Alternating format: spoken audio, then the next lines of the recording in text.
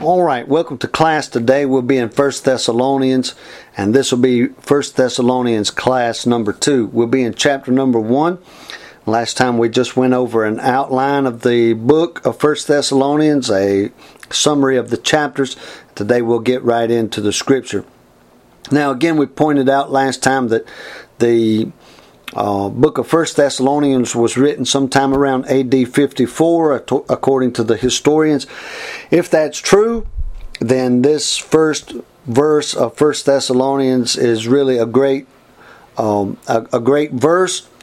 Chapter number 1, verse number 1 is really a great verse because it gives the fulfillment of a great promise.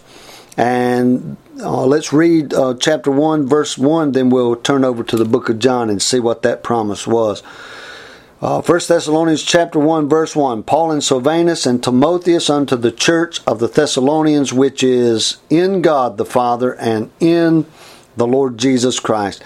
In God the Father and in the Lord Jesus Christ. So Paul says, I'm writing to this church in Thessalonica, and this church that I'm writing to is in God and it's in Christ. And so that terminology is a great phrase. In Christ is a great phrase.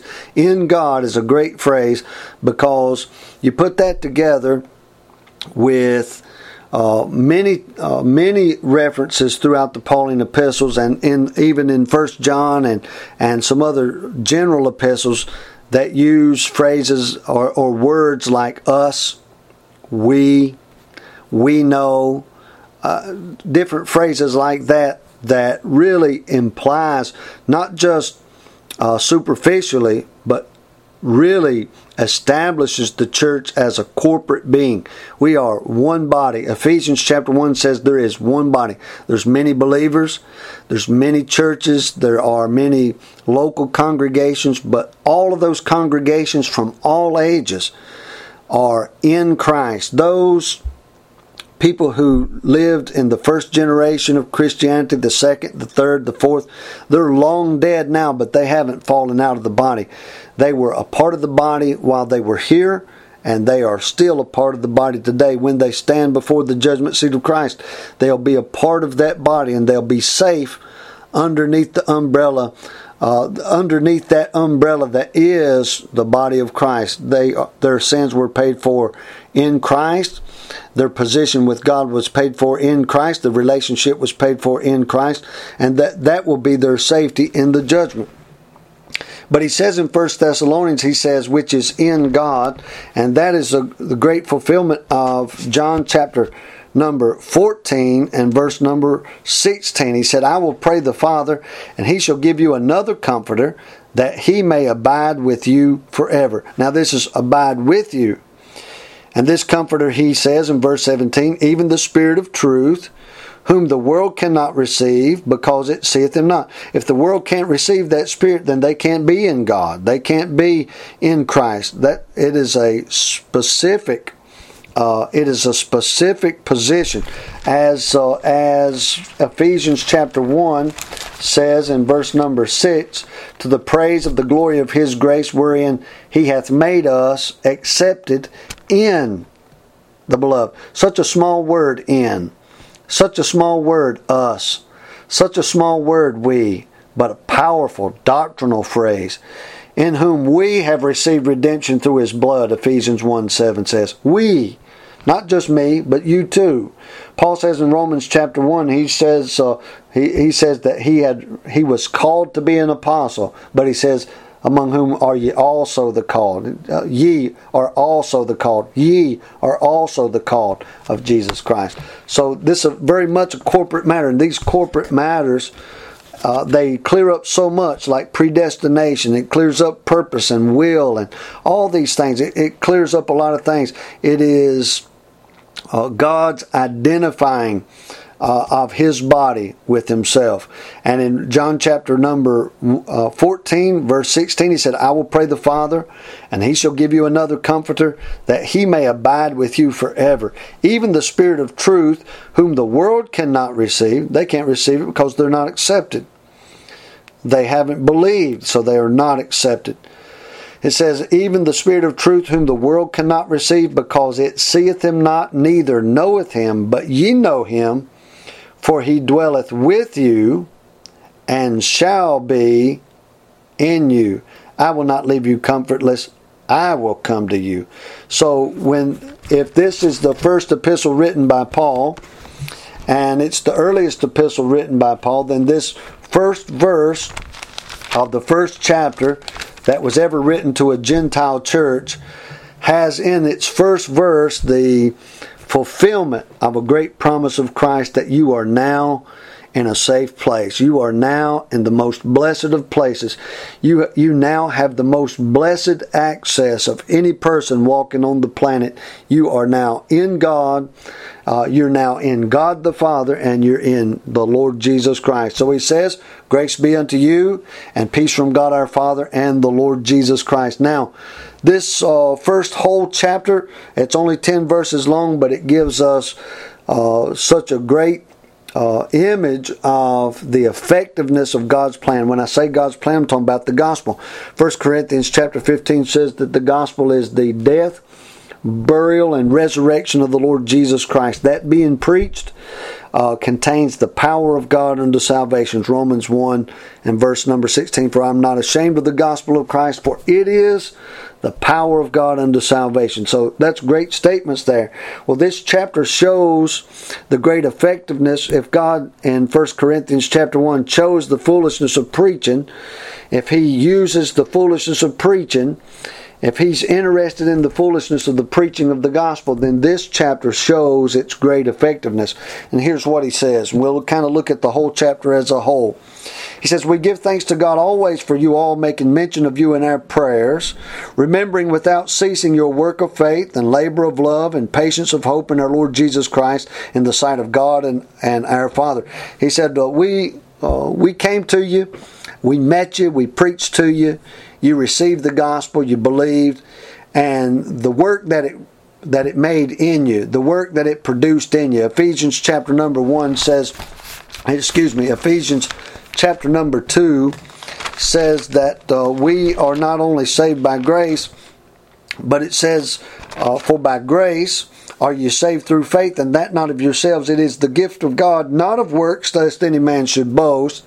For we are his workmanship, created in Christ Jesus unto good works. The works, Paul is saying, that were instilled and installed in you by our coming to you and preaching to you. He said we think of those things, and we're greatly blessed by them. We give thanks to God always for you all, making mention of you in our prayers, remembering without ceasing your work of faith, labor of love, patience of hope in our Lord Jesus Christ in the sight of God and our Father, knowing, brethren beloved, your election of God. Paul's saying here, we come to you and preach, you received it correctly, you were discipled correctly, and as it said in Ephesians, you're created unto good works. Those works begin to show up. He said, we know that the gospel's working. It's not we don't have to sit back and wonder, did those folks believe? I mean, I don't know, because they made a profession of faith, but we hadn't seen much out of them. That's questionable. What Paul's talking about is the plan put into action, believed, followed through on, put into practice, produces something that you can see with your eyes and you can know with your brain. Knowing, brethren beloved, your election of God. Why?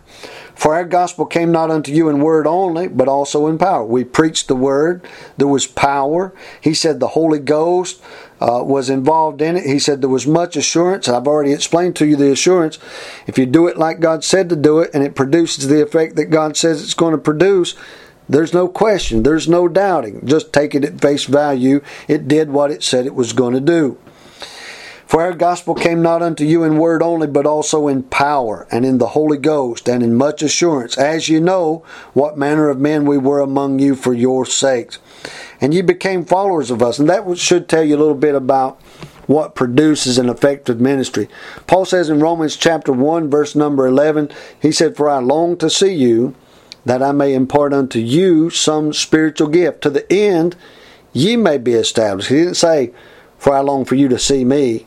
He said, I long to see you, that I may impart unto you some spiritual gift to the end you might be established. He said, you know what manner of men we were among you for your sake.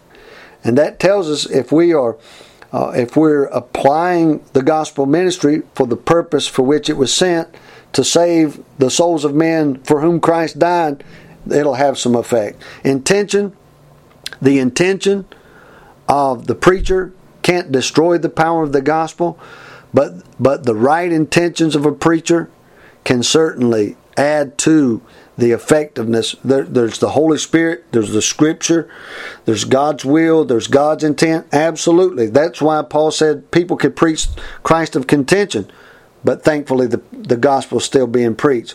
But I believe it's even more effective when it's preached with the right heart, when it's preached with the right intentions. I believe that with all my heart. And I believe that because the Lord has included such phrases as this in here. He says, you knew what manner of men we were among you for your sakes. He says not only that, ye became followers of us and of the Lord, having received the word in much affliction with joy in the Holy Ghost. If somebody receives the word and they know they're going to be afflicted for it, they know there's going to be consequences in this world, they know that they're going to be looked on poorly or sideways, and people are going to be skeptical, and people are going to persecute them for what they believe, and they believe it and stand up for it. Paul says that's a real good indicator that somebody has received the Word of God in truth. And receiving the Word of God in truth is, he says, also is accompanied by joy.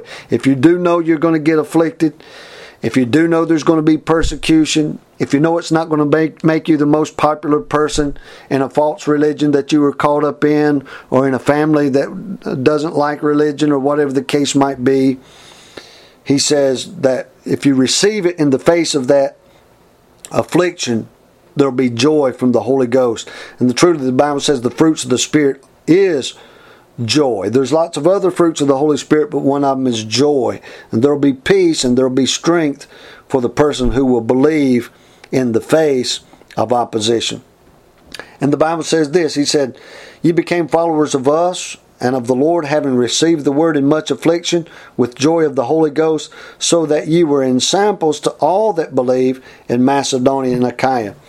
For from you sounded out the word of the Lord. Now pay very close attention to these next couple of verses. For from you sounded out the word of the Lord, not only in Macedonia and Achaia, but also in every place your faith to Godward is spread abroad, so that we need not to speak anything.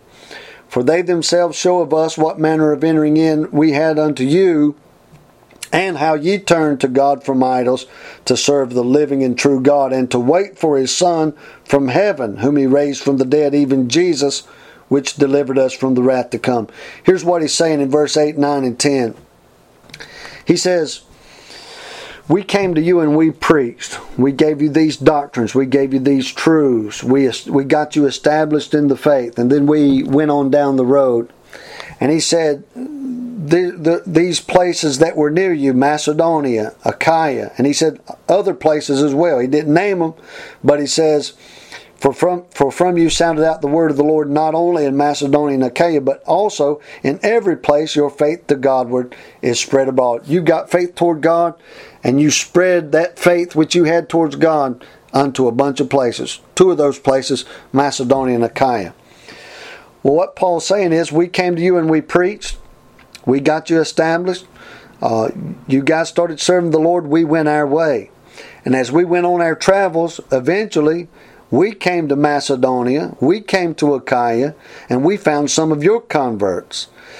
And your converts had the same testimony, your converts had the same consequences, your converts had the same teachings, your converts had the same doctrines, your converts had the same power that we left you with when we left your town. When we left Thessalonica, the things that we left with you, we found in Macedonia when we got there. So you applied things the same way as we applied them to you. You preached things the same way that we preached them to you. You distributed the things that we preached to you the same way that we distributed it to you. And it had the same effect And so that when we got to Macedonia, when we got to Achaia, we found the same result, even though it wasn't our ministry. We weren't the ones that were preaching the gospel. We weren't the ones that was witnessing to these people. But we found the very same result that we had in you when it was our turn to preach to you. This is a great confidence builder. It's a great sign of the power of God. It's a great perspective when a preacher preaches to some people and those people go off and have disastrous effects. It's a great source of doubt. It's a great source of wondering. I wonder if I did the right thing. I wonder if I said the right thing. I wonder if I did enough. I wonder if I prayed enough. And in this case, Paul says this was a great source of rejoicing for us, because we found that not only did our gospel that we preached work for you, but we also seen your converts, and we saw the very same results in your converts as we did in our own converts, which was you.